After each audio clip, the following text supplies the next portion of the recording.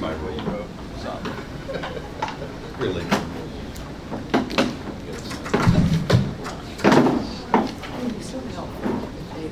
Okay, it's 4 o'clock and time for the Finance Committee meeting. Clerk, will you please call the roll?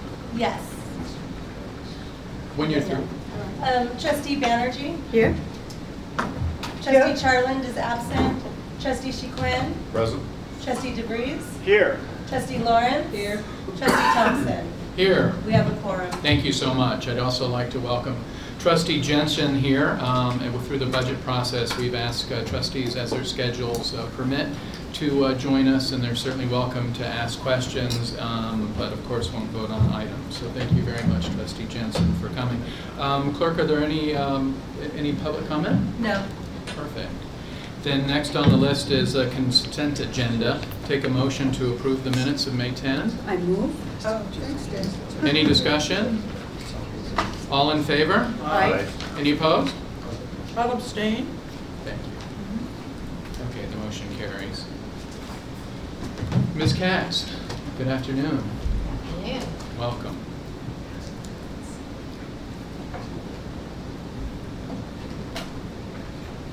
All right, so for the April financial report, we're going to go over the April highlights. We'll talk a little bit on about cash on hand, because that was a question at the last meeting. And then we'll just briefly go over the rolling 12-month forecast. So patient activity in April was kind of mixed. We had inpatient activity was above budget, outpatient activity was below budget. The acute average daily census was up to 291, so it was 5.1% above budget. However, discharges were continuing to be below budget, so our length of stay increased it up to 5.9 days again. This was 10% over for the month, and it was about the same as last year on a year-to-date basis. The post-acute average daily census was 1.7% over budget. It was at 300 for the month, and it was right on budget for year-to-date. We continue to see emergency visits below budget. The clinic visits were under budget by 2.6% for the month, and physician RVUs were 83,239 for the month, which compared to a monthly average of 76,716 through March, so they're still doing really good. So for the month, net patient services revenue looked extremely low. And that's because we needed to adjust our books for the outcome of our Highland Wellness FQHC rate setting audit for fiscal year 12, and it affected 12, 13, 14, 15, 16, through sometime in the beginning of this fiscal year. So we were required to book an additional adjustment of $22.1 million, which all hit in the current month. Which is why our net patient services revenue is really low. At the same time, we adjusted other, current prior year supplemental revenues for some known anticipated adjustments for 22.8. So the idea was to, use that to create this reserve. Unfortunately, they hit on different lines in the income statement. So if you really want to look at how revenue is doing, you're going to want to look at the collection percentage in total instead of the net patient services revenue collection percentage. So if you look at what it would have been for the month without the FQHC adjustment, the collection ratio for net patient services revenue would have been 23.2% and 20.8% year to date, but we're seeing a much lower percentage there because of that adjustment. So with our improved contracted rates, we're still hoping that we're going to see a collection ratio of 20.6% expected for the rest of the year. And again, that's without the FQHC adjustment. Overall, our collection ratio for the month was 32.5% and 31.2% year to date, and that's compared to a 29.9%. So it's still looking really good. On the finance side, expenses continue to be over budget. However, we're definitely seeing improvements from the work that's being done with the back to budget plan. We know we have that structural issue in the labor budget, but combined salaries, wages, and registry together were $500,000 under budget for the month, so that's really good. Some of the other large dollar variances that we see, benefits were over budget, and that was due to some both the increased salaries, but also due to expenses for the AHS retirement plan. We had to do kind of a catch-up.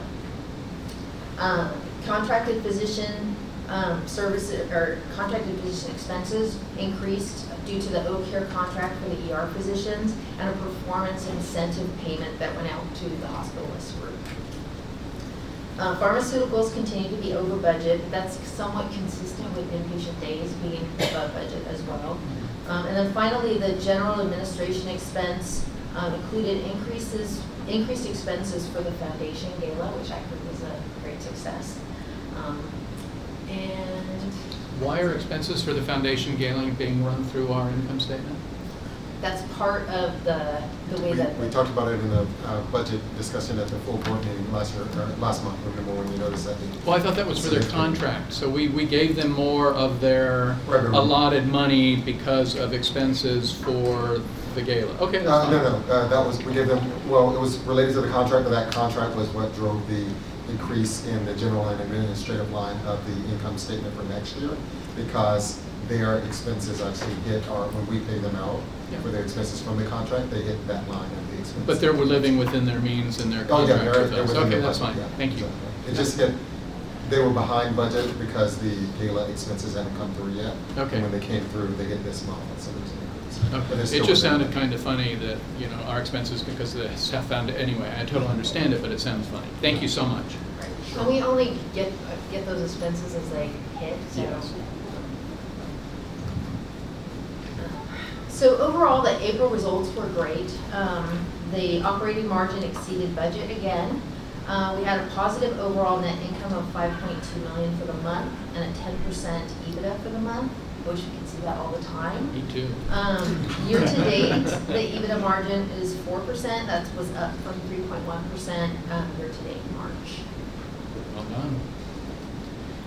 So the contribution variance summary, I actually really dislike this report, but I'm going to talk about it.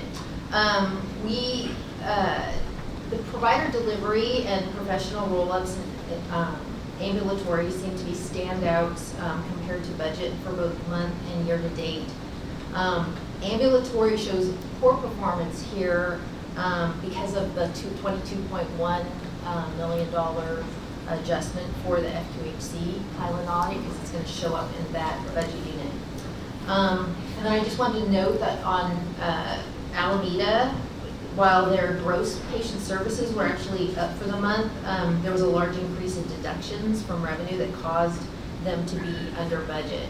And so we're going to be doing a deeper dive into Alameda Hospital's finances later in the year, and we'll find out what's going on there. Can you comment on why you don't like the report? I'm going to. Good. So the reason I don't like this report is that it's not as accurate as you would like it to be. The issue is that there's allocations that happen, and they're not necessarily true to what services are actually happening at the time.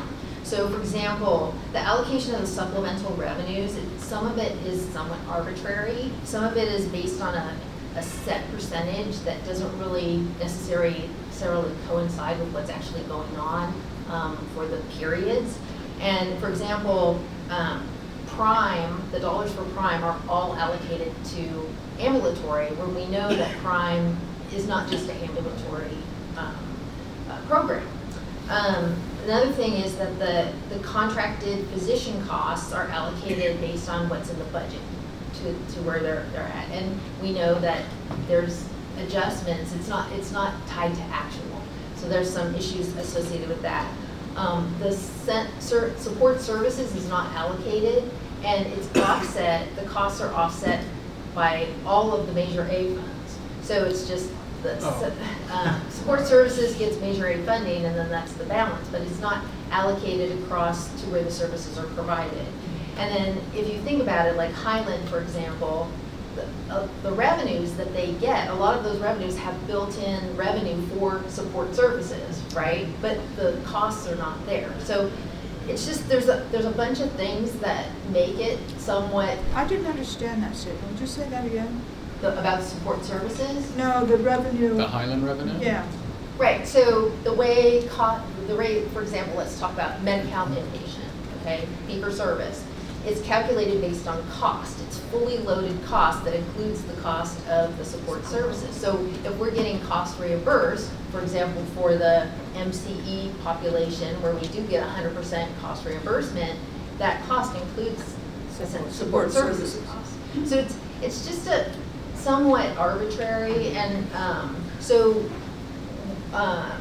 Luis, when he talks about the strategic business units, we're going to focus more on here's their budgeted, units of service, their revenues, or not their revenues, but their volumes. This is what they're supposed to achieve. Here's their budget, and this is what they're supposed to achieve. So we'll look at those variances, but the revenues themselves are just kind of a strange allocation. Is it better to have a consolidated report of what Luis is presenting and use that as an SBU report rather than this one? Well, the consolidated report is our consolidated income statement.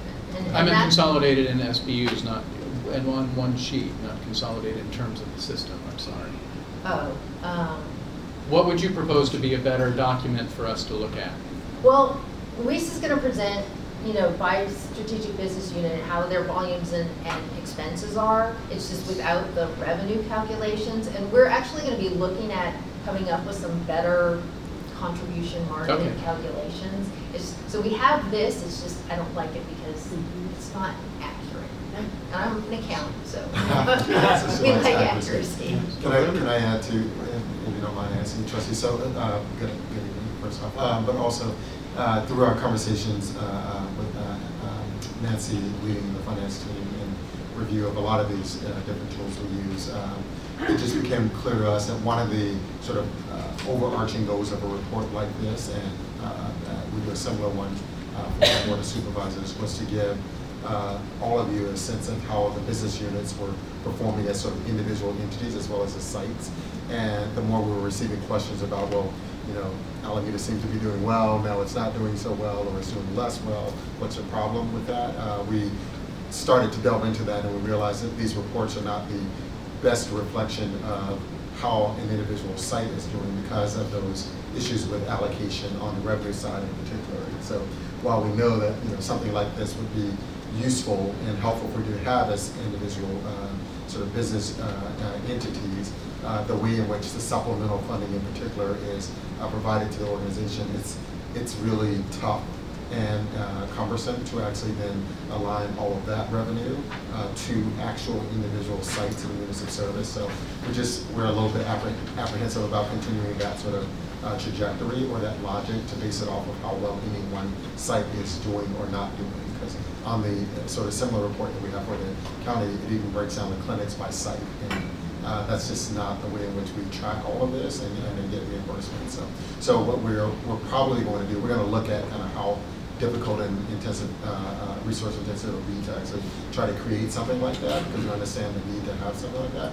Or we'll just say that on a consolidated basis, the overall income statement is the best view of that for the universe of the organization. And then at the individual unit level, it's better to look at trends of volumes and trends of expenses and try to just get a good sense of how the business is being run from that vantage point, and try to then tie that to both net patient revenue and supplemental revenue. We may be able to do something on net patient, which is a little bit more straightforward, but then also won't be a total reflection of the revenue for individual sites. So we'll continue to look at it, and then we'll bring back a recommendation. So given this change, how do you reconcile the perceptions of what was before you were doing this and the new one? So we operated on assumption that business unit A, B, and C were doing really well, and D, E, and F were in trouble.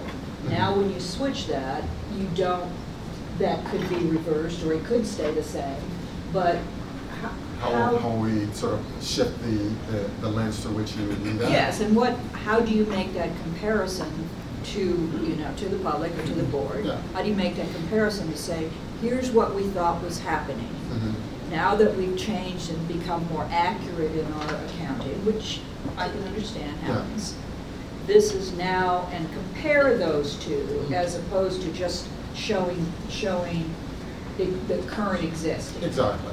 So it'll be tough, and it was a great question we were talking about. It'll be tough to do it on a historical basis, except that we can, when we look at a different lens of kind of the experience of volume and its expenses, we can trend that and show, you can see how something is happening relative to what you expect it to happen. Again, similarly, I think we can do the same thing for net patient service revenues to kind of make sure you get a sense of revenue cycle working well from that sort of pure vantage point. It'll just be a matter of just having a rolled up number here that says, variance from budget and whether an organization or a particular site, I should say, is performing well or in trouble. As a sort of neat, concise number like this is tougher to do. You'll have to look at least two different points. To try to figure that out. So it's tougher to do large, like, I suppose I'm also thinking if I were the director, the manager, the supervisor of a particular business unit, Mhm. and I have been celebrating these great things that I thought I was doing, Mhm. and now I get information that I'm not doing so well. So it's not necessarily the case that you'll get that, but it will be a different lens because it is a great point. One of the goals for doing this too was to make sure that people understood the things that were controllable. So we're talking about from the external perspective. On the internal perspective, you look at what is it that you actually have control of, and then how can you make sure that your activities are influencing that in a positive direction. So expense and volume a little bit tougher because some of that is not elective, Right. but where it's elective and throughput and things like that you can do to advance that is something where you as a manager actually want to look at something that's a little bit more in your control. Looking at supplemental revenues, you can't. Oh, no, I think the move is great. Right. That wasn't really my question. I understand the move. I think it's a great thing for us to do. Okay. I'm just trying to understand the comparisons between, so basically if you can't compare where it was before, at least this is my understanding, Mhm. you can't compare where it was before, as a manager, as a board, we're starting at a clean slate, trying to understand a new dynamic Yeah. without understanding what happened previously, or. So internally, they will, because again, those same things we have the ability to train and remember, as you'll hear, we're doing more of the benchmarking that we're doing with Vizient and our work there actually is still continuing based off of the same underlying information that feeds into this. It just doesn't take into consideration that next rung that tries to give you, this is more external than internal, some sense of, this one area is doing really well versus not because it's somewhat artificial. So there could be areas where some people look at it, they knew that there were some underlying issues, but they see this report and go, oh, but I'm doing really well, right?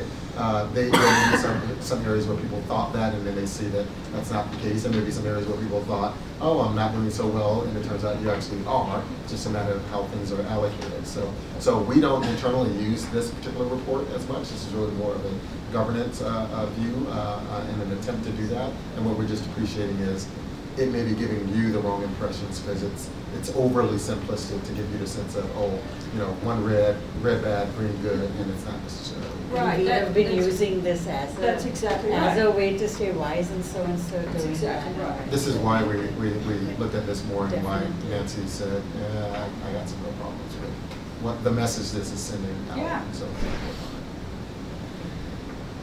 More to I come. guess if I get a new green, I'm gonna be happy. If I get a new red, I'm gonna be. No. Well, before this changes, we're going to come back to you and explain what the sort of underlying fundamentals to how it might look different and why, and then from there. But internally, I imagine people, my guess would be that people already know because we do the operating report, and that focuses on expenses and volume, where things are trending against the desired direction and what we're doing about it. So I don't expect internally there'll be a lot of turmoil. It'll just be people who saw this. And I'm sorry, Mr. Chair, one more question. No worries. And does any of this modification of presentation and analysis of what the budget looks like, obviously you're going to discover things as you delve into this deeper. How does it affect the bottom line?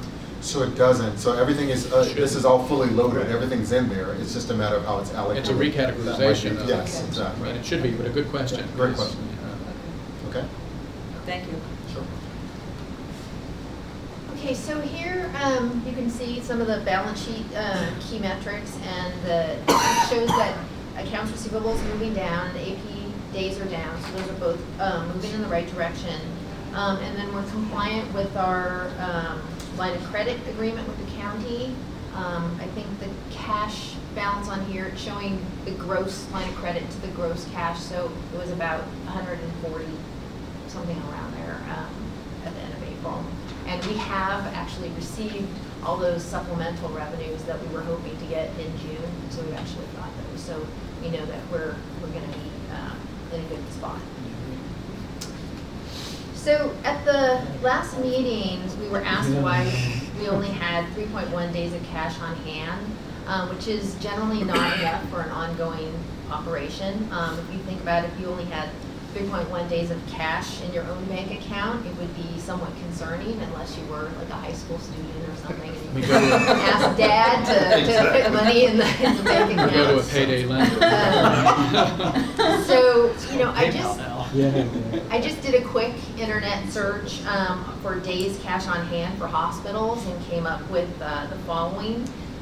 In 2014, median ratios for nonprofit hospitals and healthcare systems had a median of 203.4 days. Wow. And then this Merit Research Services median information for all hospitals showed 2017 median of 187.2 days for hospitals. And then I went to the OSHPD data. So for 2016, so the calculation for days cash on hand essentially takes your cash balance and divides it by your operating expense without depreciation per day. Okay, so here I took, this is for California hospitals, I took the overall cash and the overall expense per day, and it came out as an average of 41.38 days. So you think about that and you think, why does AHS only have 3.8 days in cash at the end of April? So per our agreement with the county, all of our deposit activity is swept every day and applied against our line of credit at the county, or applied against our net negative balance. So we have no savings or investment accounts that are held in AHS's name only. And on a weekly basis, what we do is we look at how much we're going to need in payroll, how much we're going to need in accounts payable, add a little bit of cushion, and we ask for that money from the county to be put into the checking account. So essentially, that's how much we have in cash at any one point in time. But we have the ability to get up to our net negative balance in cash. So it really is like that teenager analogy. We're the teenagers. We're the teenagers. Yes. Yes. Yep. There's paternalism to it. And then in addition to what we ask for, the county also pre-funds any IGTs that we need to make to the state. And then as soon as we get the money back, we can pay them back. So, but that's why. I have a question. Please. And Nancy, when you looked at other hospitals, obviously they are in counties. So, is there something that we should be doing and talking with the county that doesn't hurt them, but also changes this dynamic so it is more in keeping with other hospitals like ourselves? Well, I mean, I think, you know, it's that it's the notion of the, you know, the parent versus the child thing, and when you don't have, as our hospital system, when you don't have that flexibility with cash or our own ability to deal with our funds, I think then there are complications that, as we have seen through the years, those kinds of. Is there a structure that you might recommend that we can go to the county to say this would be more advantageous for the hospital and not necessarily hurt the county? Obviously, they're getting the interest on the dollars that they're holding. I mean, I can see that very clearly. But are there other means that this could be? I haven't really looked at if there was any other option for us at this point. I mean, we would have to be able to have a cash reserve that we would have to build up. I mean, we're gonna have that net negative balance. I don't know that until that net negative balance is paid down that it would really make any difference. I mean, at this point, How do you even compare it to other public county hospitals if they're part of the county system, the general fund? I mean, I imagine they have their own budget each year, just like any county department would. But how do you even do that comparison to other public hospitals? well, I did. I looked at so the numbers that were there were for all California hospitals. So that's just not average just- of not everything, the not public. just I'm public. sorry, okay. But when I did try and look at the public hospitals, it's like all over the board. Yeah. I mean, and you know, for example, when I looked at Ventura, they're at 5 days. Okay, when I looked at another one, and I don't know if it was San Francisco or Santa Clara, one of them, and it was like at 90-something days. But the thing is that a lot of the county hospitals don't have their own balance sheet. You know, because they're just a department within the Right. county. Right. So I don't even know what cash balance is being recorded in Oshkosh. Okay, so for that, it's really hard to tell. So when I just did it, I pulled, you know, overall all hospitals, because when I started looking at individual ones, it's like, oh, this doesn't make any sense. Yeah. So, Yeah, if I can just chime in too. So to your question, Trustee Lawrence, we just, Nancy's point here was to provide some additional context to the board, but we're doing it under the guise of we didn't really have a recommendation in terms of whether this was something that warranted any action at this point. I don't think we No, it was strictly from our right, point of view to ask you, yeah. because I remember in Arizona, the woman, the financial genius, said, now if your if your hospital has under 160 days in cash, you're in trouble. I said, well, we got 1.6 days. Yeah, exactly. And I know what we're doing, we're sweeping it into the county in their Japanese bank account, but you know that's my theme. That was like Union Bank being part of Mitsubishi. But it's not like we have cash to have on hand when we've got $1 million on our line, $100 million on our line. And that premise of having 197 days cash on hand, particularly for your average, you know, or your regular not-for-profit hospital, is based off of a totally different set of conditions with respect to their ability to I just draw think cash since we and things like that. Like they own never things. discussed it, it was Correct. worth bringing it up so that we Exactly. just kind of know that this is how our cash flow works. Yeah, we totally agree. So we thought it was, you know, useful to share that context so that the next time we're in a setting and you go, well, why is ours so low? You understand that, but not necessarily to do anything. Right now, obviously, in terms of our ability to pay our bills and our ability to meet our obligations, it's working.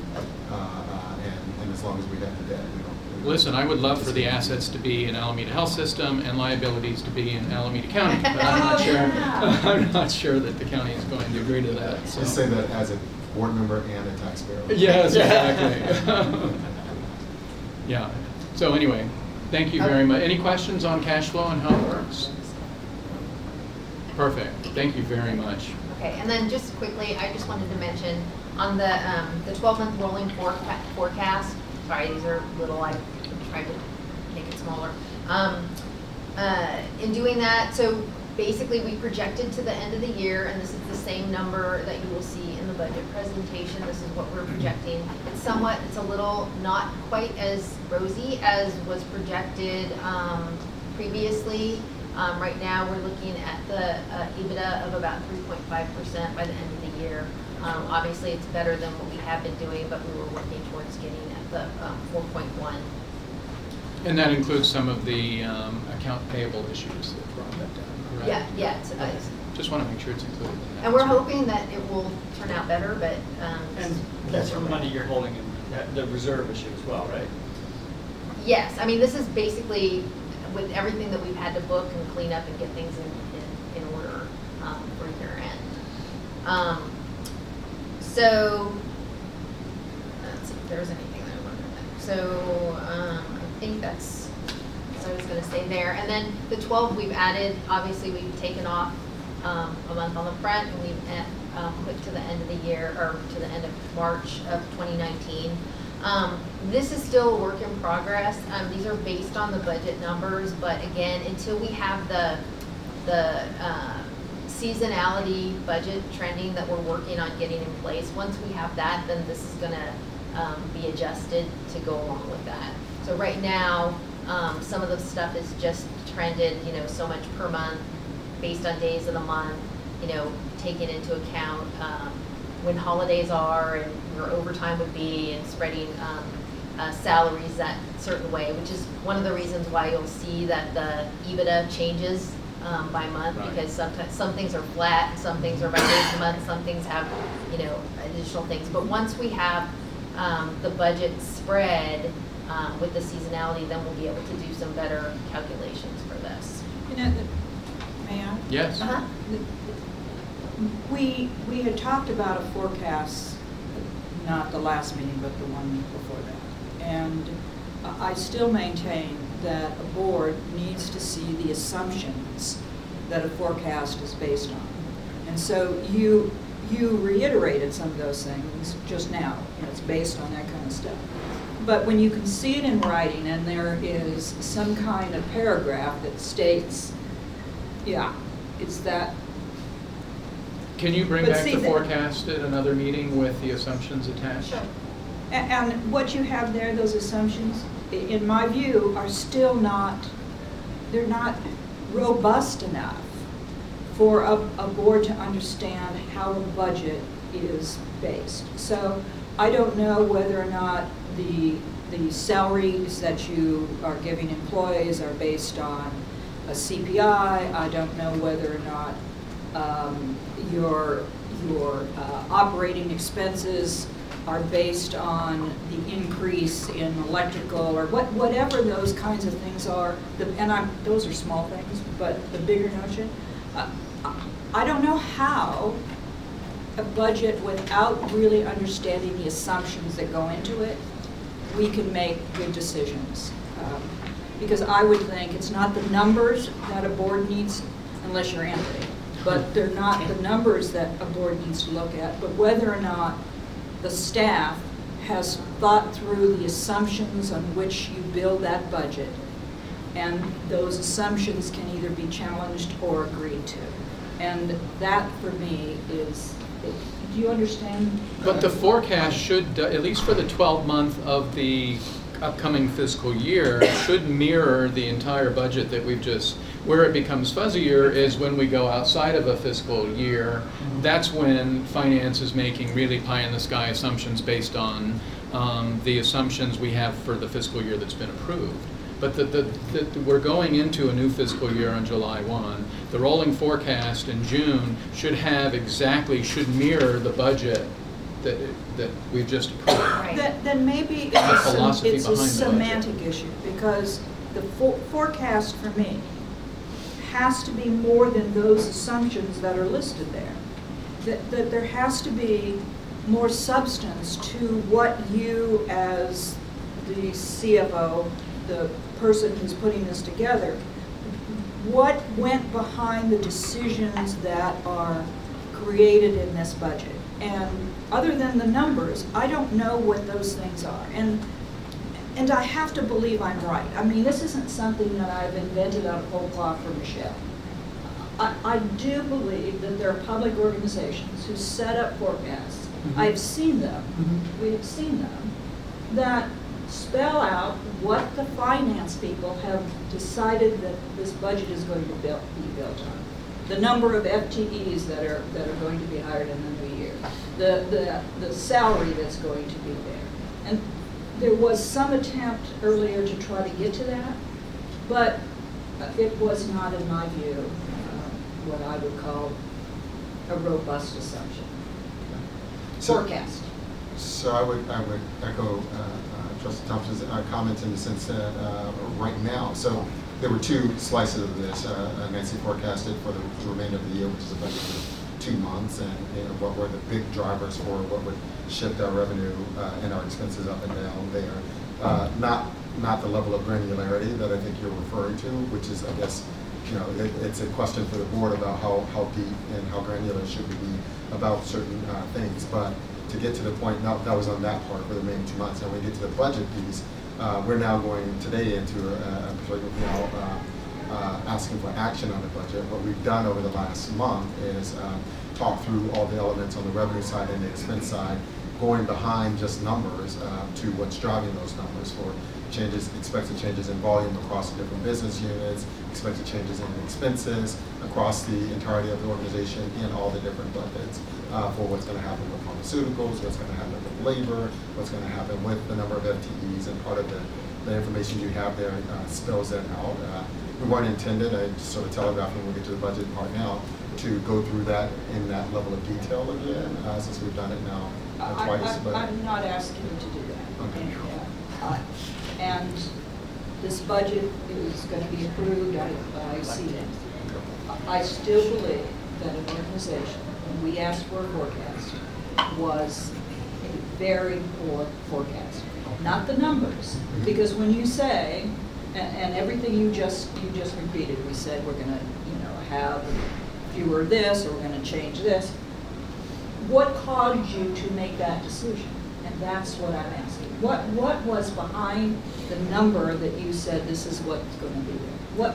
And that's, in terms of these things that are here, I see that as granular. The higher level is what your thought process were that made you say, these are the assumptions that we think are going to happen. We think that the healthcare system is going to change dramatically and people are going to be more assured, so our emergency room is not going to be is going to continue to go down.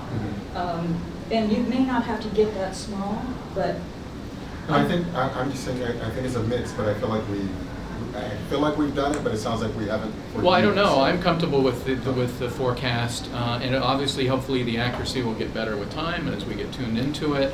How do the other trustees feel? Are we comfortable with this as is, or do we need to continue to kick the cat before we ask finance to do? I'm not asking you to change anything. I suppose I was leaving information that I think is important for people to consider. But I'm saying if the four of us here agree that they need to bring something back more in depth, then we need to direct Ms. Katz to do that. If not, she can take your comments as information and continue to improve the process, and we move forward, which I'm comfortable with. Are you? Are you happy to take? Yeah, Okay. I'm Okay, happy to move let's move forward. Mr. Fonseca, are you through? Do I'm forgive done, me. thank you. Smart man, he's leaving the room. What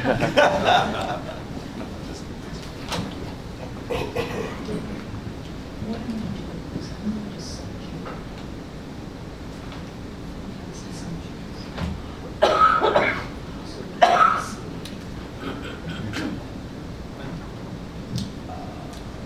Okay, so on the COO report, and you all have it in your packet, as discussed a few minutes ago by Nancy, we've taken a slightly different approach in the report, really just focusing on those drivers that we are managing and that we're using to help ensure that we're leveraging the appropriate number of resources to support those specific volumes. And so our volumes and expenses is the key area that we'll be looking at by all the different SBUs.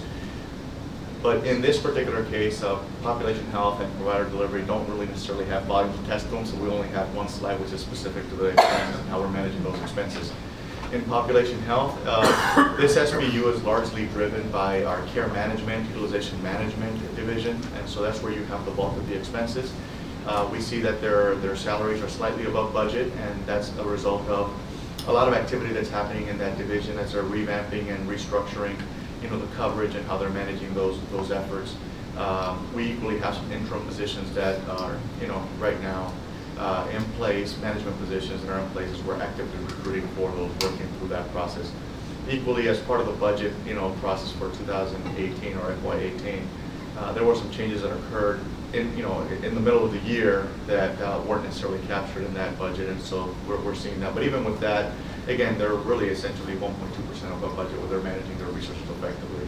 The biggest expense line we're seeing is outside medical services, and that really has to do with those resources that we're leveraging for our throughput initiatives and how we're trying to find the proper disposition for patients and placing patients outside of the acute care setting. And so we're seeing a little bit of an increase in that, but again, being managed by the team overall.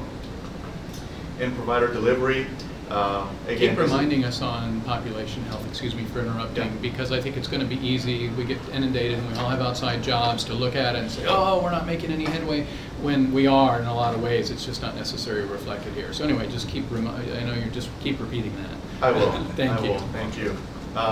In provider delivery, this is an area where we've been really building on this. We've been, over this past year, we've been establishing, for lack of a better word, our baseline for future years. And so this is where we started tracking, if you recall, worked RVUs and physician productivity. And so we're managing our expenses within that. This area continues to perform well, and certainly has had a very positive impact on the pro fee and physician revenue side as well. So.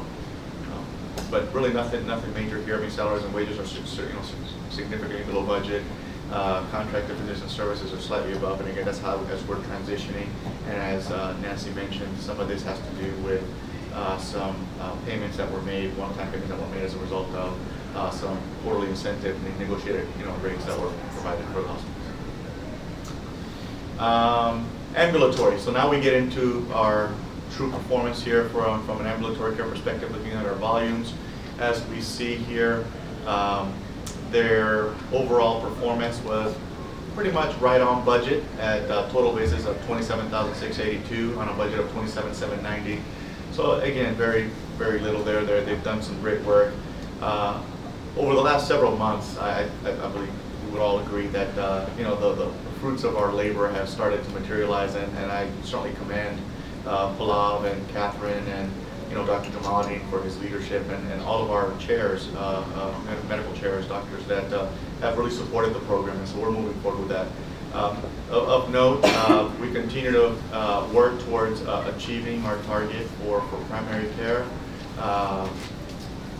and we're going to certainly be very close to meeting our budget target. In specialty care, unfortunately, we know that it's going to be difficult to close that gap. Well, again, the work continues, and the staff, with our standardized templates, with some of our protocols and procedures, we're starting to see some of those come to fruition. And then the implementation of Rubicon is going to be something that I know we're certainly looking forward to, and that's going to help really support the access and how we're providing those services. Yes, sir. So under primary care, are we going to have an Alameda line now? Eventually, actually, I think we have it in the Right budget now, but we didn't budget a target for the year, so. Correct. I mean, we're capturing that under some of our total clinic visits, other clinic visits. Yeah. But for this particular fiscal year budget, remember we opened it April 1st, and so we didn't have anything built in. But we will move it forward. Yes, sir. So now the financials, how well did we manage our expenses based on the volumes that we're seeing? And so that's really the intent and what I'm trying to communicate, and that's what we're really focusing on, making sure that we're doing our part in managing expenses relative to volumes, and then the revenues obviously will follow with that. Salaries and wages, well below budget. They again have been making some significant changes in the care model and how they're managing their operation. And so again, really, they've just done phenomenal work in that area, even though we're transitioning into our patient-centered medical home model, which is really looking at skill set is what it is. It's not necessarily that we have more people, it's that we have the right skill set within those individuals to provide the right level of care. FTEs, again, consistent with our salaries, below target, 477 out of 507 budget. And the key indicators for us, I mean, the FTEs per clinic visit, 1.72 versus 1.82 budget. So again, good performance, strong performance, great work in that SBU. Acute care, again, this is, as Nancy mentioned, I mean, these are the volume drivers, some of the key indicators. Won't repeat some of that. Our discharges are down. That is a result of an increased length of stay. And so we are seeing higher acuity, we are seeing sicker patients, and we're starting to see them stay a little longer in the hospital. Some of that also is impacted by disposition of patients and our ability to move placement of patients. And so that's been challenging. We do have, in some cases we do have a small number of patients that can really have a significant impact on the overall calculation of our length of stay just because of difficulties in placement. But of note, and we've seen this throughout the year, and it continues to be a focus area, is our ED volumes are continuing to trend downward, and that's something that we've seen at every single month. And Again, that's something that we'll continue to keep a close eye on, but we're managing that. May I ask a question? Please. One of the things that either the last full board meeting or finance committee meeting where you had shown the ED volume across the county being down, but one thing that we had noticed was that San Leandro Kaiser was high, and I remember at some time there was an EMS kind of a program where we were trying to make sure that the ED visits were being diverted correctly, and I wonder if that still is that something that needs to be revamped or kind of done where, because the SLH ED visits are down, but on the other hand, because so much of the ED ends up being discharged into the hospital because of the construction, are we wanting to keep that down?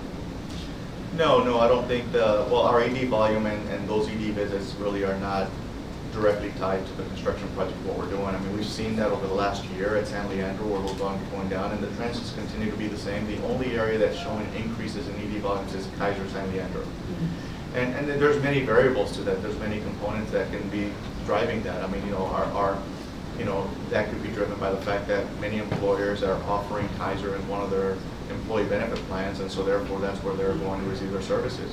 I mean, again, there's other variables that can be associated with that. But we have, and what I can tell you to your point is, I know that I have met with our county EMS as well as our Paramedics Plus that provide services, and they're just down the street from San Leandro Hospital. And so I've had conversations with them here very recently to talk about, what is their process and what is their catchment area and how are they really looking at and bringing patients, and I was specifically looking at it because although we have seen a slightly lower number of transports, we are seeing an increased number of 5150 transports.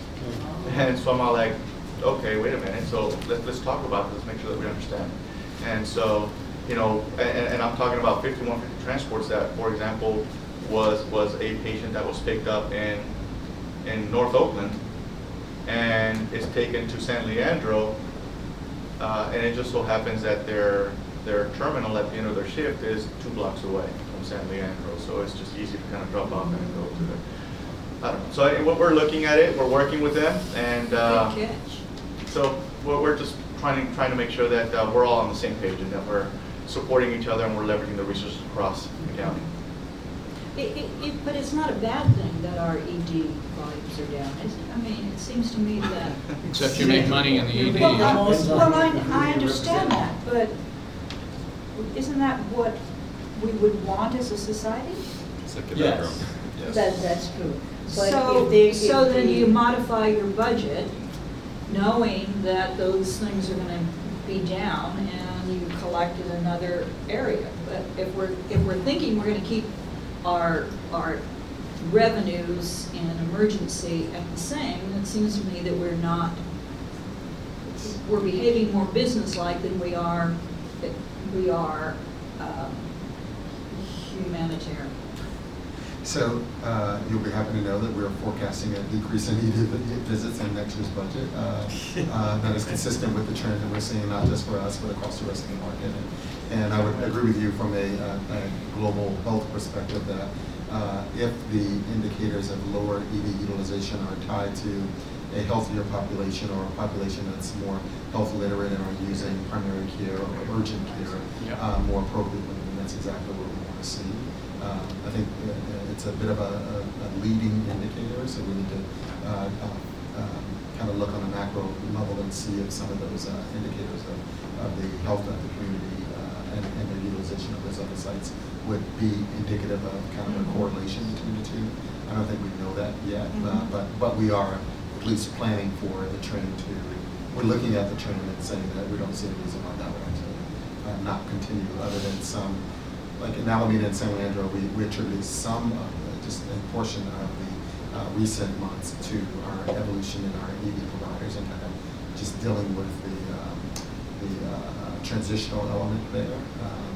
So not reflecting all of that, but that trend was happening before that. We saw a bit more, and we're probably expecting to continue to see it. Thank you. I mean, we don't need unnecessary ED visits.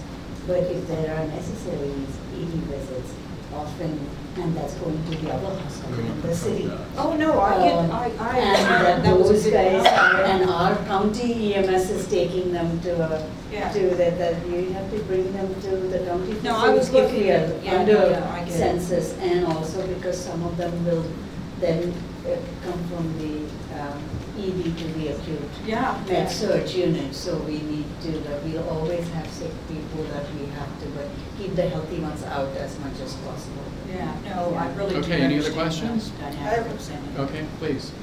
Thank you. Just an observation, the lowest variances in ED is at Alameda Hospital, which is somewhat of a closed system where the Alameda paramedics take all patients to Alameda Hospital, so that budget numbers seem to be appropriate, and also that's the site where we have the community paramedics, which may hopefully be restraining the utilization. But I do applaud the budgeted numbers there. It seems that we're really close at Alameda Hospital and the ED, both, and in a lot of other areas. So again, as far as the volume, thank you for all those great points. I just want to highlight that, because it drives to the next slide with the expenses, but highlighting the fact that we have an average daily census of 223 versus 209, which is again speaks to significantly higher utilization in the acute care setting, which results in a higher number of patient days. So therefore, as a result, when you look at our salaries are slightly above budget. But when you look at that, our ratios, key ratios of FTEs per occupied bed of 5.59 versus a budget of 5.82, again, this speaks to the fact that operations are being managed effectively. Our team is really looking at the resources. What is that resource being to ensure that we are managing our productivity and that we're looking at staffing up to volume. So again, great indicators, great work in those areas, and we're managing, again, they're continuing to manage expenses well across the board. Behavioral health, this is an area where I truly have to continue to commend Karen Tribble. Dr. Tribble has done phenomenal work out there. I mean, when all the cards were stacked against her for a better part of the year, just due to many different regulatory challenges, ligature risks, and one-to-one ratios and all that, they have done a phenomenal job in really trying to keep the flow, continue to provide exceptional care out there. So although we continue to see a decrease in our PES visits, which again is another, I think it goes to Trustee Lawrence's point, I mean, it's not necessarily a bad thing. I mean, that just means that a lot of the efforts that are happening in the county with other resources are working. So we're working through all that. But again, they've done some phenomenal work out there. In our clinic visits that we're seeing there, we've been low, and we've, throughout the year, we've been unable to sustain that. Again, some of that is driven by the PES visits that were direct referrals to those intensive outpatient programs. But also we're leveraging now, our Beacon contract and how we're, again, leveraging other resources from the county, and that's what's impacting those services. But again, phenomenal work in that area. And you'll see that also translated into the expenses. I mean, they're pretty much overall total operating expenses are right on target, right on budget, even with the fact that they've had some additional needs and they've been managing with more staff than they've needed just because of some of those other requirements. But even with that, key statistics, 3.18 for their FTEs per adjusted occupied bed versus 3.41. So again, productivity is being managed. They're on top of their game. They're doing great work. So kudos to all of them. Post-acute, patient days are slightly above budget. Discharges slightly below. Average daily census right at 300. They're above budget. The average length of stay slightly up from budget. So again, this is largely driven by the acute rehab facility, as I had mentioned to you all. That's what drives here some of these lengths of stay, because again, our skilled nursing facilities many times for the most part are always full. Yeah. I am pleased to say that over the past, over the last 2 weeks of April, and actually from the last 2 weeks of May through today, we have seen some significant improvements in our acute rehab. There's been a focused effort on really identifying patients at all the different settings that are qualified for acute rehab and would benefit from acute rehab. And so when we were looking at a average census of about 17, 18, we've been running at 22 to 25. So it's been phenomenal. So I think it's great for our patients, and it's great for the work that's happening in those areas. So we should hopefully see that here in the next several months.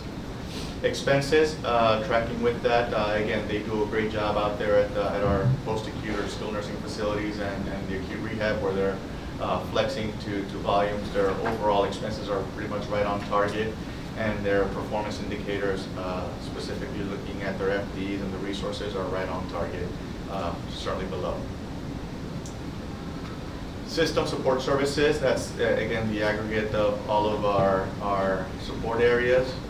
This is where we're seeing some, we saw some, for the first time, salaries and wages were slightly above budget. This has to do with some payouts that were done as a result of some transitions and changes in staffing. We've also made some adjustments here to our defined contribution portion for the retirement plan, so this is captured in support services. But overall, they're certainly managing the expenses in this area, certainly within target. Overall, as Nancy mentioned, I'm very pleased to see that over the last several months we've seen our expenses trend in the right direction. We're controlling expenses, managing expenses, and as Delvecchio said, that's what we have within our control. Revenues, well, that's where I look to Nancy and her team to make sure that we're able to capture that appropriately. That's all I have. Unless you have Any questions? Thank you. Much better. Spring has sprung. Let's keep it that way. It's a new day in finance. And then I have a couple more reports there that are within the CO report. I just wanted to, if you didn't have any questions, yes, just please. the back to budget. Yeah, yeah. I'm happy to, in the back to budget plan, again, these slides, I would qualify here that in the slides that were specific to revenue, there's been some changes here. Obviously, these were put together prior to Nancy coming on board, and so as she's been diving in and working with her team, there's been some adjustments and changes, and so for the purposes of not changing anything that I've shared with you all in the past, I've kept everything the same, but those areas where we have identified and we've captured those anticipated savings, we've reflected those, and so as you can see, we have quite a few areas that we have 0 remaining to be achieved because we've achieved or exceeded some of those targets in many of those areas, and again, thanks to the finance team and the work they're doing there. Same thing here with, again, some of our other smaller programs. Those are all being taken care of. So in the ones which says remaining to be achieved, those, are we not going to achieve those by the end of the fiscal year? There's a possibility that some of those will not materialize, but the qualifier to that is that, again, Nancy and her team have materialized it in some other fashion. Okay. So for example, the supplemental reimbursement where we had to fix the FQHC Right. issue. So in a sense, we achieved it, but we had to offset it. Yeah. Okay. Okay. So then looking at expenses, you have the detail on the expenses as part of your package, but again, as you can see, I'm very pleased to show here that everything pretty much has been achieved, with the exception of our labor optimization and supply chain improvements, which will be achieved by the end of the fiscal year. And as you can see, we've essentially closed the gap in our labor optimization efforts, how we've only got about $500,000 left, and that will easily be captured here in May. And we started this. I mean, this kind of speaks to the fact that a lot of this work was ongoing for some time, and so now we're just we're starting to see how that's materializing. So excellent work from the team there. Do you anticipate doing this sort of action plan ongoing, or is this a response to our moment of crisis that we had a couple months ago? Well, I want to say that this was in response to the request that was made based on how things were progressing and what was being communicated and what was being reflected by the reports. I will say that this has always been our internal reporting and how we manage the operation. I mean, as part of our budget variance so committee. Just outwardly facing external report. Right. Something that's been, it's part of your process normally. Completely, and I can assure you. I think it's a great value, so Yeah. I would just encourage you to probably continue to report these initiatives on an ongoing basis, because it gives us a sense of. Well, I think your how COO steps can be report saved. will always Right, I contain think the that. CO report rather will than- speak to kind of how we're managing and how we're controlling our expenses, and that's the way I would envision us continuing to have that dialogue, and we can speak to some of the action items. This was very targeted, where we had some very specific lines and that we were that we're moving with. Moving forward, we're just looking at the budget has been finalized, That's will be finalized, and we will then look at variances and then taking steps and actions to make sure that we course correct immediately, and then I will capture those in our COO report. Great, thank you. Any other questions? We need to make up some time, so give us a really quick on what's happening in the Alameda Kitchen. Did we make the permit on time? Is it going to happen? Do we have the money? So, Yes, no, excellent. yes, no. Okay, so Is he gone? it's going to happen. So just again, quick overview. I will go through this very quickly, and I will speak fast. I can do that. You have the package in there. You have the information. I wanted to give you a sense of what is part of No, the that's scope. great. Good And so report. you have a sense of what's happening in No, those we've never areas seen and what's that. driving that. And some pictures there to kind of tell you how that's happening if you're familiar with the With facility. us, pictures help. Right, so, and just in a nutshell, the project is consistent of, we have several make-ready projects. And what we call them make-ready because we have to relocate certain services to open up the space that's then going to, in the future, hold the kitchen. So make-ready 1, make-ready 2, these are these projects of moving some support services areas to other areas of the hospital. Once we finish that work, then we can move forward and start the process for increment 1, increment 2, which is the bulk and the seismic activity, the seismic work that needs to be done to support that effort. In red is what you see is where the kitchen will be moving to, is to the Stevens Wing, and that's the area that we're going to upgrade to make sure that we meet SPC2 criteria requirements. Okay, that's what the kitchen will kind of look like architecturally, and then this is some computer generated renderings that will, just kind of speak to the aesthetics and how that facility will look, which will be a beautiful dining area, tray line kitchen, and some additional windows and stuff that will bring some natural light to the space. And asparagus brine. Yes, if anyone's seen the current kitchen, this is. It's in a going to be hallway quite that an looks like upgrade. it's, yeah. Oh, I know, yeah. It almost looks like an exit hallway or something. It's just weird. So, what we have here is just a recap and the cash flow of what this project is going to cost and how we're moving forward with it, and it's part of our capital plan. And the cash flow down below by month, what we're anticipating based on the progress of the project. So this is the key element. This is what I wanted to just make sure I shared with you all. So make ready 1, make ready 2. This here provides you some of the detail here where we submitted all of our plans back in May of 2018 for all the different components, all right? So, instead of just waiting to submit everything to OSHPA, we submit these things in phases. Number one, I think to a certain extent, kind of not to overwhelm them and confuse them, but also to kind of keep things moving through the process. So May 18th, we submitted plans. We received comments from them. We submitted our comments back to them by June 11th, and we're expecting our permit for that make ready by July 2018. This really officially kicks off the project. We're right on target with our SB 90 timeline and our SB 90 extension commitment. So we will have that permit. Now, that's again the kickoff of the project. As we continue, we're going to see future dates for some of the other permits because, again, all of these require different permits all the way down to the final construction permit for the increment 1, increment 2, which is the full kitchen relocation. Make ready, again, we submitted those plans on June 12th, phasing these things through OSHPA and through the process. We expect to receive those back on July 6th, and then we expect the permit to be done and completed in August, starting construction in October. So again, make ready 1, get those done starting in August, get everybody moved out, start the make ready 2 in October, get everybody moved out, and then in the beginning of the year, we're looking at then getting into the right, the meat of the project itself, which is increment 1 and increment 2. Okay, any questions? Would you keep us informed if major timeline slips, just so we're kept aware? I will certainly do so, and that is one of the risks, and I want to. No, we know. I will put it on the record to say that, a lot of this work is contingent on what we find once we open up some of those walls, recognizing that Alameda Hospital went many, many years with a tremendous amount of deferred maintenance, and we're going to find ourselves looking at this, and so again, what that will impact as it relates to the project budget, but also the timeline. So. And the construction market's a hard one right now. Yeah. Costs rising, too much work, people have too much work. Just since we're talking about Alameda, and I know it's not part of the kitchen, but how's that soil test plan going?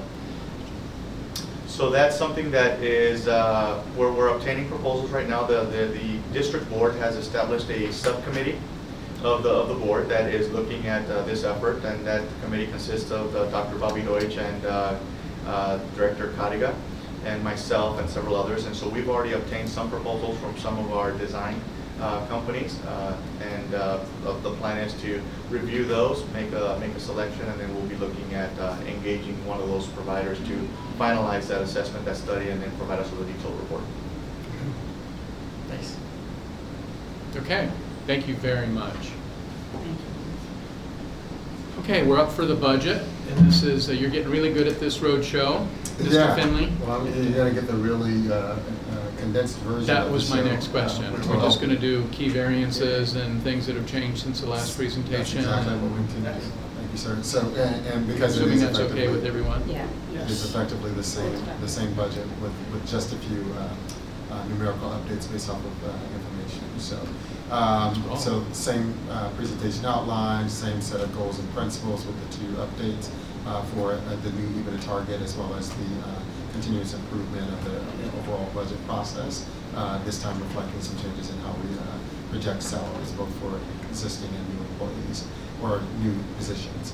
The budget process and just the moving of the dial to say that we're in the last month. We're now bringing it forward to you for final review and approval, noting that this time there'll be a recommendation or a acknowledgement from the committee based off of the way that we agendize it, but with an expectation that it'll go to the full board at the end of the month. We're working on, I'll point out, the TrueNote metric dashboard consistent with the budget, and the new opportunities and drivers that will do similar to last year's process. We'll bring them through the committee predominantly, and then have the committees have their own dashboards, but then refer new or continuing metrics to the system-wide dashboard. So that will be coming forward in the month of July and August.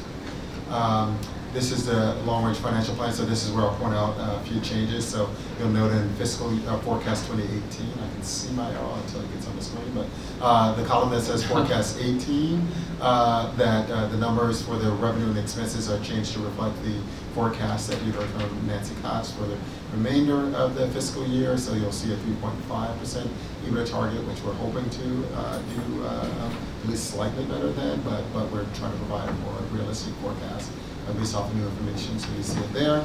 The other changes are down below on the capital expense line, that beginning with line 17, capital expenditures. That number's been reduced to reflect the amount of capital expenses that we expect to have at the end of this year. A reduction, I actually can't remember, I think it was a slight reduction in the AHS Foundation support line on here, because some of the numbers actually support operational expenses that went into our supplemental revenue up top. So the total number actually was an increase, but the part that supported capital, that is for capitalized projects, is a subset of that is reflected in those. So a bit of a cleanup there. And then the $9 million is all but $1 million of the $10 million of support from Kaiser. That goes to the balance sheet because it has to, the dollars we bring into expenses, we mentioned last time, have to coincide with actual expenses that we're not capitalizing. And so the 968 operational expenses related to the project, so the contract negotiations, the legal fees, and all the other stuff that we expect to incur or have incurred in this year will be offset by about $1 million of the $10 million that won't show up on the expense line, which is also a thing that impacted our EBITDA margin, because if we could have had that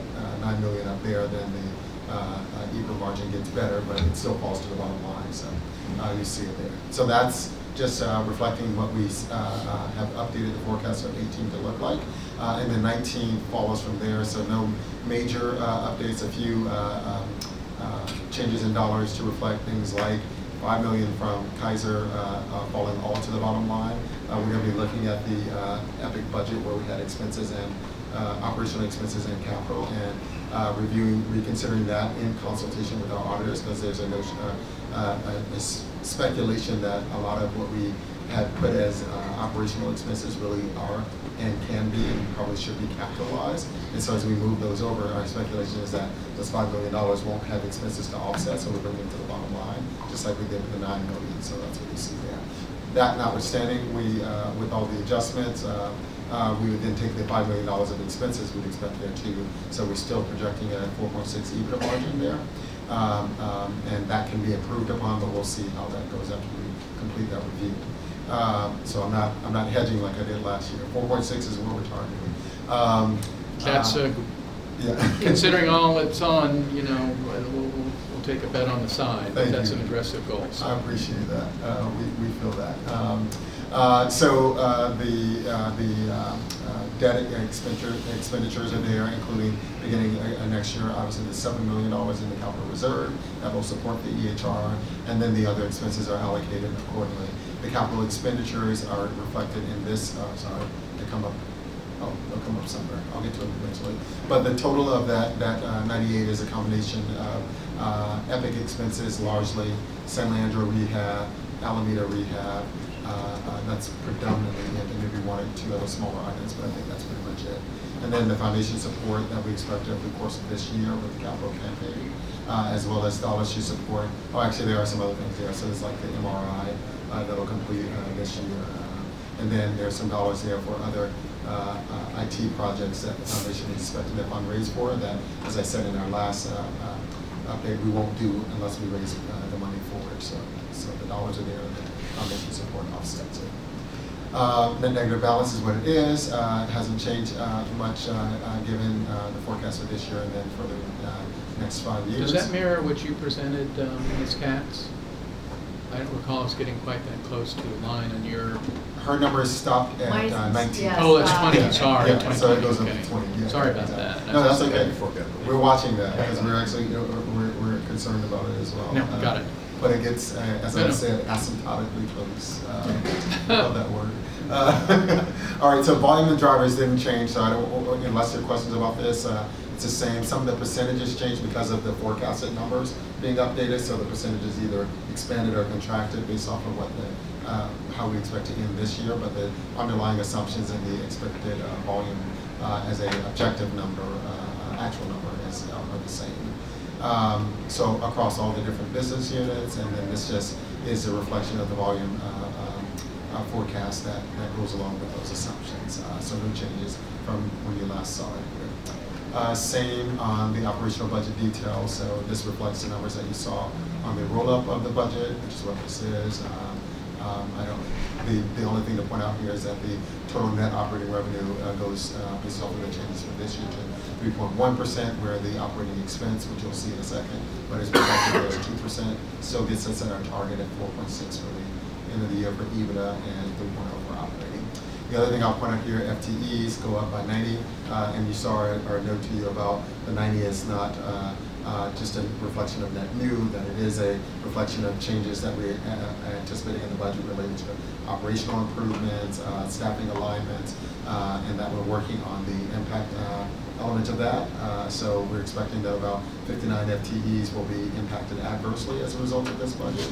But as we then net it all out from vacant positions and opportunities to people to fill other roles within the system, we're expecting that number in terms of net actual employee impact to be somewhere 20 or less as a total number for the full budget. So a really small, every role is obviously important, but it's a really small percentage of our overall budget. And so then the assumptions for the revenue are the same as they were before, just updated the numbers or the percentages again.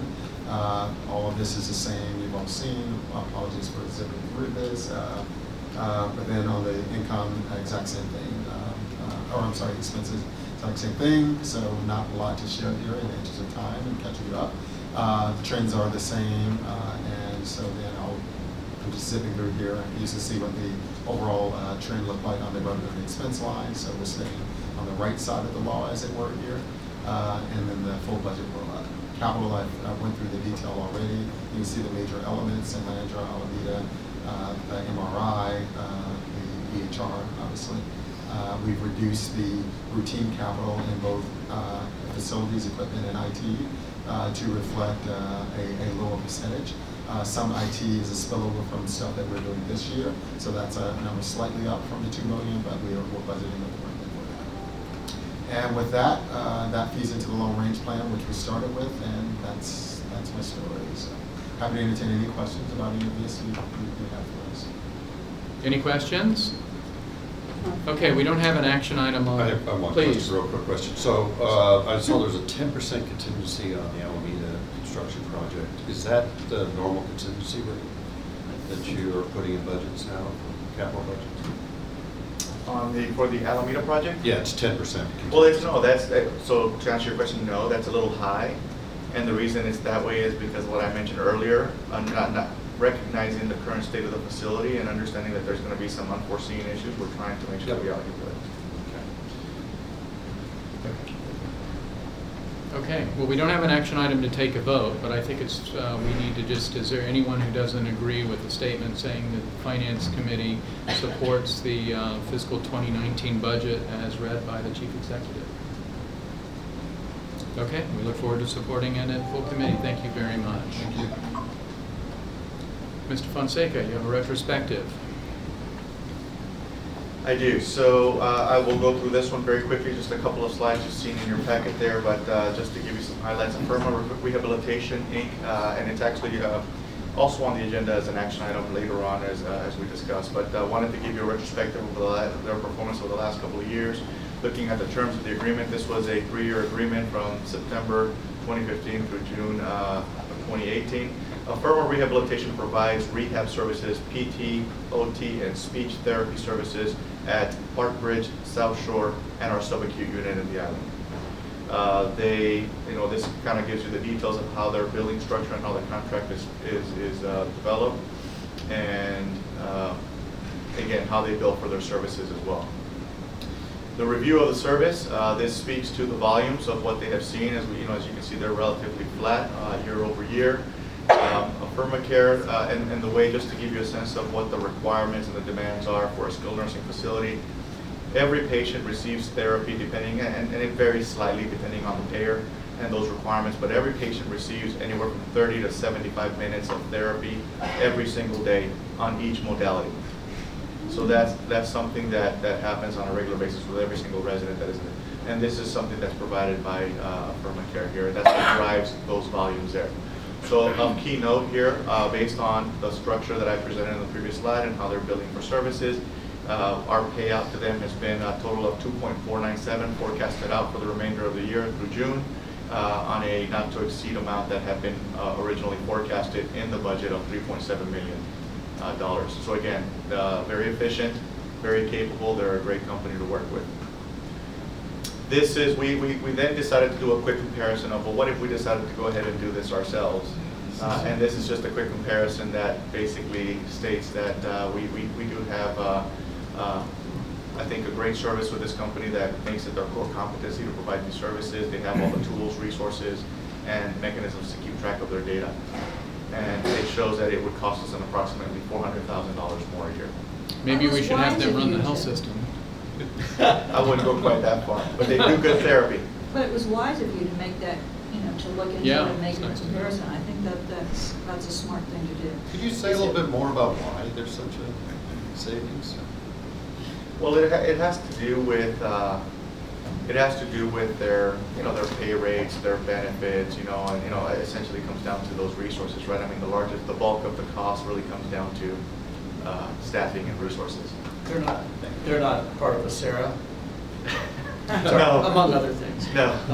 Good point. Is it safe to assume, since these facilities are almost always at a full capacity, that the number of hours of rehab they're going to do is going to remain relatively static?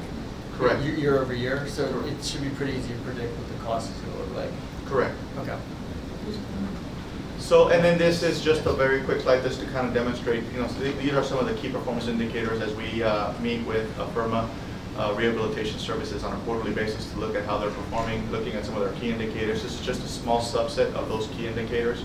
What you're seeing here, and just to give you a sense of what the numbers mean, the scale, the yellow, it's hard to see on some of these, but the yellow is looking at the average admin score. So when we're looking at every single admission that goes into the skilled nursing facility, they do an assessment of the patient and all the different modalities. And I broke it down by some of the key DRGs or key diagnoses that we're looking at, cardiopulmonary, musculoskeletal, things like that. So the scale that they're using there, it's almost like a rehab scale of the FIM score. So this is the functional outcome score, and it's a scale of 10 to 70. 10 being that they come in needing or requiring total assistance, 70 meaning that they're fully independent. So as you can see here, what we're trying to reflect is that every single one of these areas, patients are seeing a significant improvement and really getting back to their activities of daily living. So great work. I have a question. Yes, please. Quick. So I understand that Richard Espinoza will be rejoining the system next week. Is that correct? Starting on Monday. And so I wonder, prior to his departure or during his vacation, if you've had a chance to, if he's supported this, if he's shared any information about the contract. Oh, absolutely. He and I have been in close contact, and even prior to him leaving, we knew that this was a contract that was coming up for renewal, and he is and has been in full support of this activity. Great. In fact, I wish I could do this at other sites. Well, Yes. no, and so if Richard supports it, I'll support it, but not that I get to vote. No, no. It does, in your opinion, in your experience, it does provide for continuity for the patients. There's not a lot of transitions or a lot of new personnel coming in and out through the contract. Oh no, they've been very stable. I mean, again, all of those therapists have great relationships. I mean, they get to know every single one of the residents. They understand how, their progress and how they're managing that. And that's why I think we are able to see those great outcomes and those significant improvements in functional outcomes. Thanks. So again, the recommendation as bottom line, the recommendation is that we continue with the firmware rehabilitation, and later on the agenda, we're hoping that we will receive some support to move forward with a new contract. Any questions? Okay. Yes, exactly. Let's go to contracts, and we'll take them one by one. Obviously, several of them are big, and I don't want to rush the process at all. But obviously, I'd like to start with questions on Medline from trustees. Is there anything, or who's presenting Medline? I've got Baljeet here. Is there anything outside of the abstract that we need to know? Just a couple things. I zoomed through the slide. I was going to cover some background on what medical surgical prime distributor was for the group. But that was just kind of the key point to talk about the volume and size of the contract, because that gives you the amount of dollar value. I think that's eyebrow raising. So just a quick description on what this space is. So when we talk about medical surgical distribution, it's the industry that consists of several companies that manufacture and distribute basic medical supplies and surgical supplies. Put another way, these are the trucks that back up every morning to the hospital to bring in supplies to do what we do. No, we get it. So if that's anything else in terms of that, I don't want to waste more time unless there are any questions. No, if no more questions, I do. No, please. I have a question. At what stage, when you have a contract that's this long, do you ever go out for and I guess this is not this question first. Do you go out for another bid, and competition, because this is an extension and I don't see evidence of any kind of bidding? So you're just staying with this same person, this same company, and how do you know that there aren't others that will do this better? That's a great question. For contracts of this size and complexity, the industry standard is 3 to 5 years going out for RFP. That is what is recommended as the space evolves quite a bit in terms of that. So 3 to 5 years, but you're asking for an extension, which seems to me, since we've been doing this in 06 to 17, isn't that more than 3 to 5 years? So the extension is for a period of time which allows us to now initiate the RFP process. So you will go out to bid? Correct. That is the plan. That's what I needed to know. So That's it's a commitment to go out to bid. Essentially, yes, this contract expired in September of 2017. And so what we're doing is, again, we're looking to, that's something that should have been addressed back in I was gonna say, why September of didn't we add 2017. January? But so what we're doing now is we're saying, let's go ahead, we want an extension that goes from September 2017 through January of 2019, basically through the remainder of this year. And what we're asking for is that time frame so we can complete a thorough RFP process, make a selection, and in the event that we end up with a separate or a different vendor, prime vendor, that we have time for some transition. And we expect to have that all completed on or before January of 2019. So just So, to clarify, yeah. we're not currently in contract. Correct. Currently, no. So you have 6 months to go out for a new.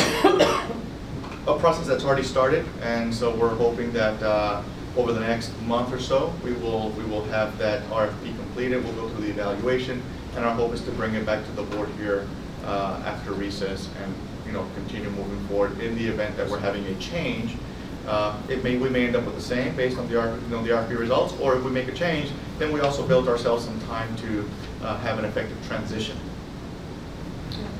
So it just kind of fell through the cracks in terms of like even when the other hospitals were added, it just seemed to have, there's no documentation, there's nothing, and then with the expiration in 2017 too, it's a gigantic amount. It's large dollar value, and I think, not to steal thunder from our colleagues who are in compliance, we did also bring in to help us now look into the history behind this a little bit more. I think to postulate a time period when we're not there, I think there was a limited understanding of a variety of things, both with not just the funding availability, so that's always the one thing, do we have the money, but there's also the other corresponding pieces, do we have the approval to spend said money? And I think that's one thing that we saw that there was a limited understanding of, based on just looking at the documentation. I can say that thankfully for the current controls in place for these items is why we're able to catch it and why we're able to then bring in our folks in compliance to help do a little bit of a deeper dive of like what happened back then. I also know that we were able to document some, for lack of a better term, some working documents that know that we prepared some summaries, but they didn't make it to this site. And so that's something that we know that our chiefs want to work on, and they're going to be remedied for sure for this next RFP. Can I move this item?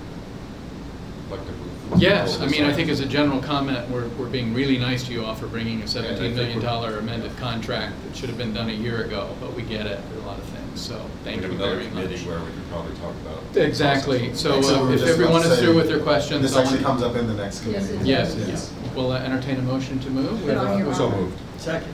Okay, all in favor? Aye. Aye. Any opposed? Motion carries. Thank you very much.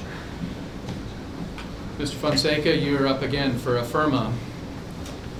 Do we have any, well, let's take a motion to approve this, and then we'll discuss it. I move. Second. Okay. Any discussion? Anything outside of the abstract that you need to tell us? No, sir. Okay. All in favor? Aye. Any opposed? Any abstentions? Motion carries. Dr. Jamaluddin, I'll take a motion to approve the East Bay faculty surgeons. I move. Second? Second. Okay, any discussion? Just question I had is the increase in this contract and basically the services that they're providing, is it in keeping with the other contracts relative to Oak Care, et cetera, for increase in salary services? I don't know what you call it. In Was I gen- not clear in that question? I just want to make sure we're talking about the same thing. We're talking about the residency now, or the UCSF? UCSF. The UCSF trauma. Yes, the answer is yes, but we are integrating the surgical service throughout the system. And we are putting all the profis under Alameda Health Partners. This UCSF contract is under Alameda Health Partners. Okay. I have a question. Please. It looks like it's an expansion to increase the services for San Leandro and to add the services at Alameda, is that correct? That's correct. And Alameda would be ALH services? That's correct. Okay. My question is, with regard to the discussion of San Leandro Hospital and Alameda Hospital services, can you comment why there's a provision or that would establish that the balance of coverage provided by community physicians at San Leandro, what that exactly means and why that provision isn't part of Alameda hospital coverage?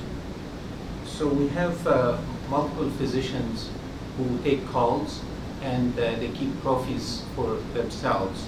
So that will be just the same group of physicians who will take the groups, and we'll keep the profits for Alameda Health Partners.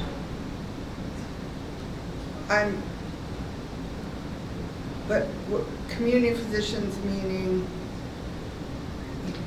they're not different from, they're still part of the East Bay Surgical Group. I'm just wondering what the balance of coverage provided by community physicians, what does that actually mean as opposed to non-community physicians? I'm trying to just understand that. Is it going to be the existing physicians right now in Alameda Hospital? There is one physician in San Leandro who's taking call, and the rest of the calls are taken by UCSF physicians. So that one physician will stay on call. And that's not a UCSF physician? That will be one physician, that's correct. But that physician is a part of this contract? No, Okay. it's not One part of FTE. this contract. We're not letting this physician, we're not terminating the contract with that physician. Is that physician part of Alameda Health Partners? Please, I'll Mr. try to clarify. So Okay. for San Leandro, with regards to the statement, the balance of coverage to be provided by community physicians, what I was attempting perhaps inarticulately to explain is that currently call coverage at San Leandro for surgery is provided by a panel of numerous physicians, and each of those physicians are under separate contracts. So we have a total number of physicians. So what I meant was here, currently San Leandro UCSF provides 120 days maximum per year of the coverage. The balance of those days for the rest of the calendar year are provided by the aggregate number of the non-UCSF panelists. So that is what I was attempting to explain there. Well, and I asked the question because I understand that at the other side, at Alameda Hospital, the community physician contract was terminated in order to enter, as part of the agreement to the move to enter into this contract with UCSF. So I was just trying to get clarification about the physicians who would be providing services at each site, and also, I guess, if you want to answer the question, or if Dr. Jamaluddin does, or Del Vecchio, why the physicians at San Leandro, why San Leandro Hospital retains community non-UCSF independent contractors, and Alameda Hospital is going directly and entirely to UCSF for surgery. Yeah.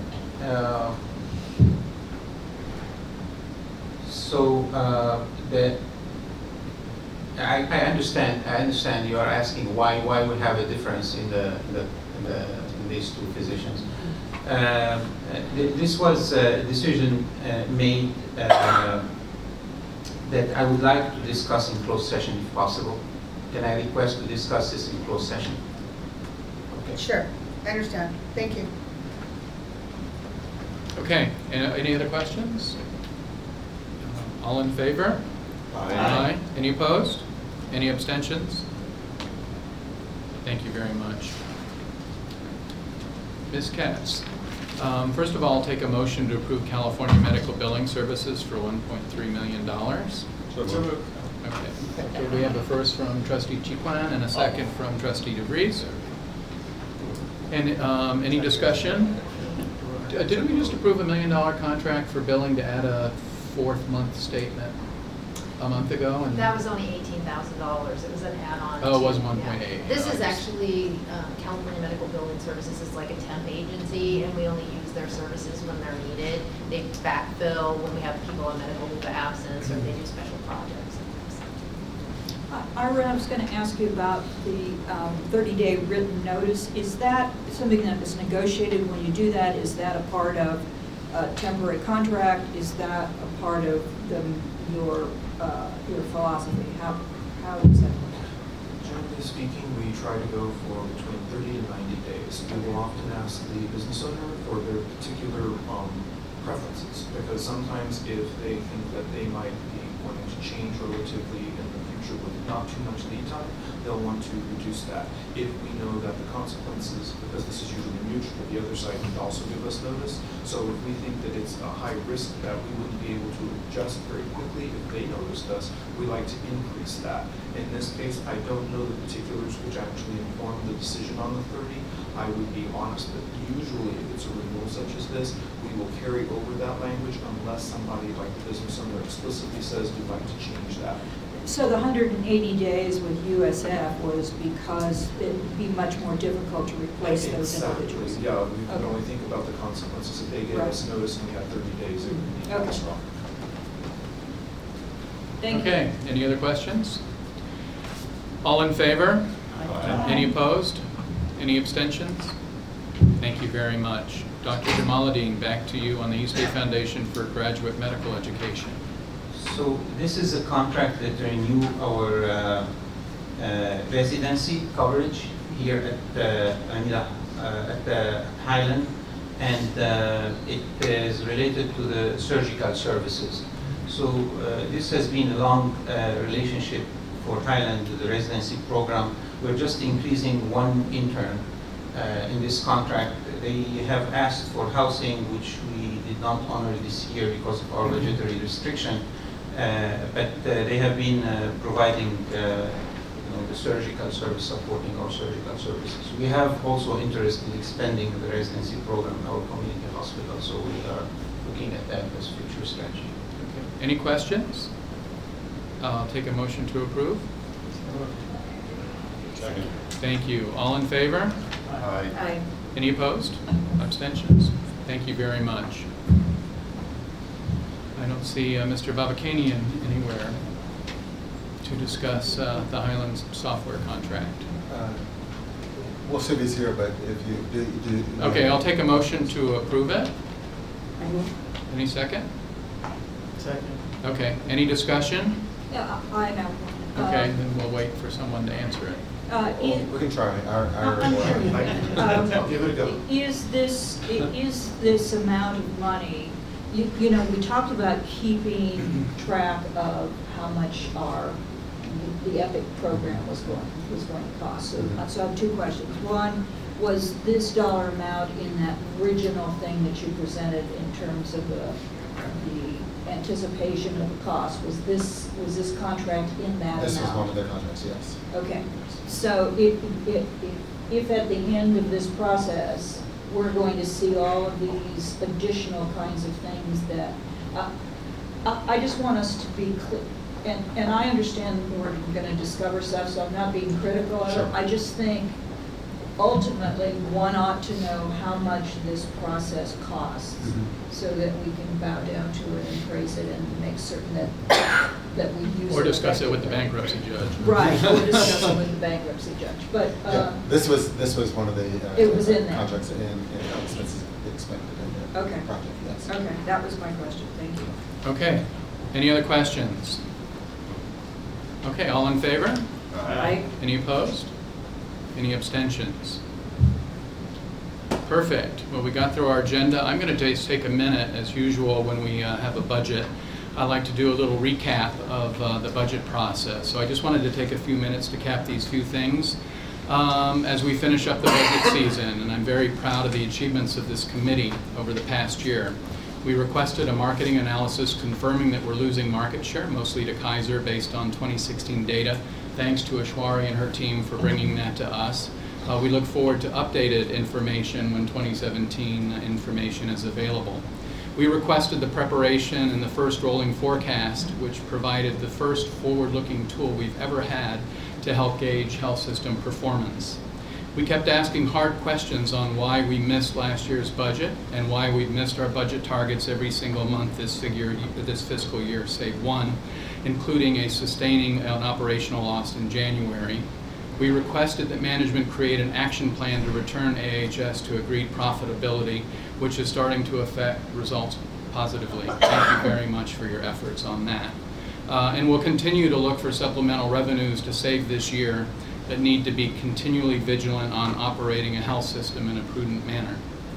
As trustees, we're the last bulwark defending the health system meant to defend the vulnerable, and we are bound to hold management accountable in creating and maintaining a sustainable health system for all. This is my last meeting as Chair of Finance, and tomorrow will be my last day as trustee of Alameda Health System. I have spent 10 years of my life working to help this health system achieve its promise to the vulnerable of Alameda County. It has been an honor to do so. To my fellow trustees, who I count as friends and whom I individually adore, we need to continue to ask tough questions and develop the strength to say no. We can start by emulating Alameda County's example for caring for the vulnerable of this county by actually having the financial strength and stability to perform our mission. I want to thank the doctors and nurses, especially Dr. Jamaluddin, and the CAOs of our hospitals. You are the true caregivers and soldiers in the war in defending our vulnerable populations. Your work is extraordinary. And I also want to thank the Finance Department, who holds us accountable and says that whether we're making our targets or not making our targets. I've not given up on the Alameda Health System. I've got a bank to help manage, and I need to channel my efforts to help you in other perhaps more productive ways, and you can bet that I will. Thank you so much. God bless you, and God bless the Alameda Health System. And I'll take a motion to close the meeting. So moved. Second? Second. Thank you very much. Thank you. No, you're very welcome. Thank you for your service. Sorry, It's I been didn't very hear that. fantastic. Really, really appreciate it. Yeah, it's been an honor. I'm sorry, I've got a bank. Yeah. Anyway, This year. we have audit. Sorry, Sorry, a 5-minute break. I apologize for stealing once again 10 minutes of your time. No, we stole it, you didn't. Yeah, we I wasn't going to blame. The show was stole a lot on of vacation time. for a I month. did.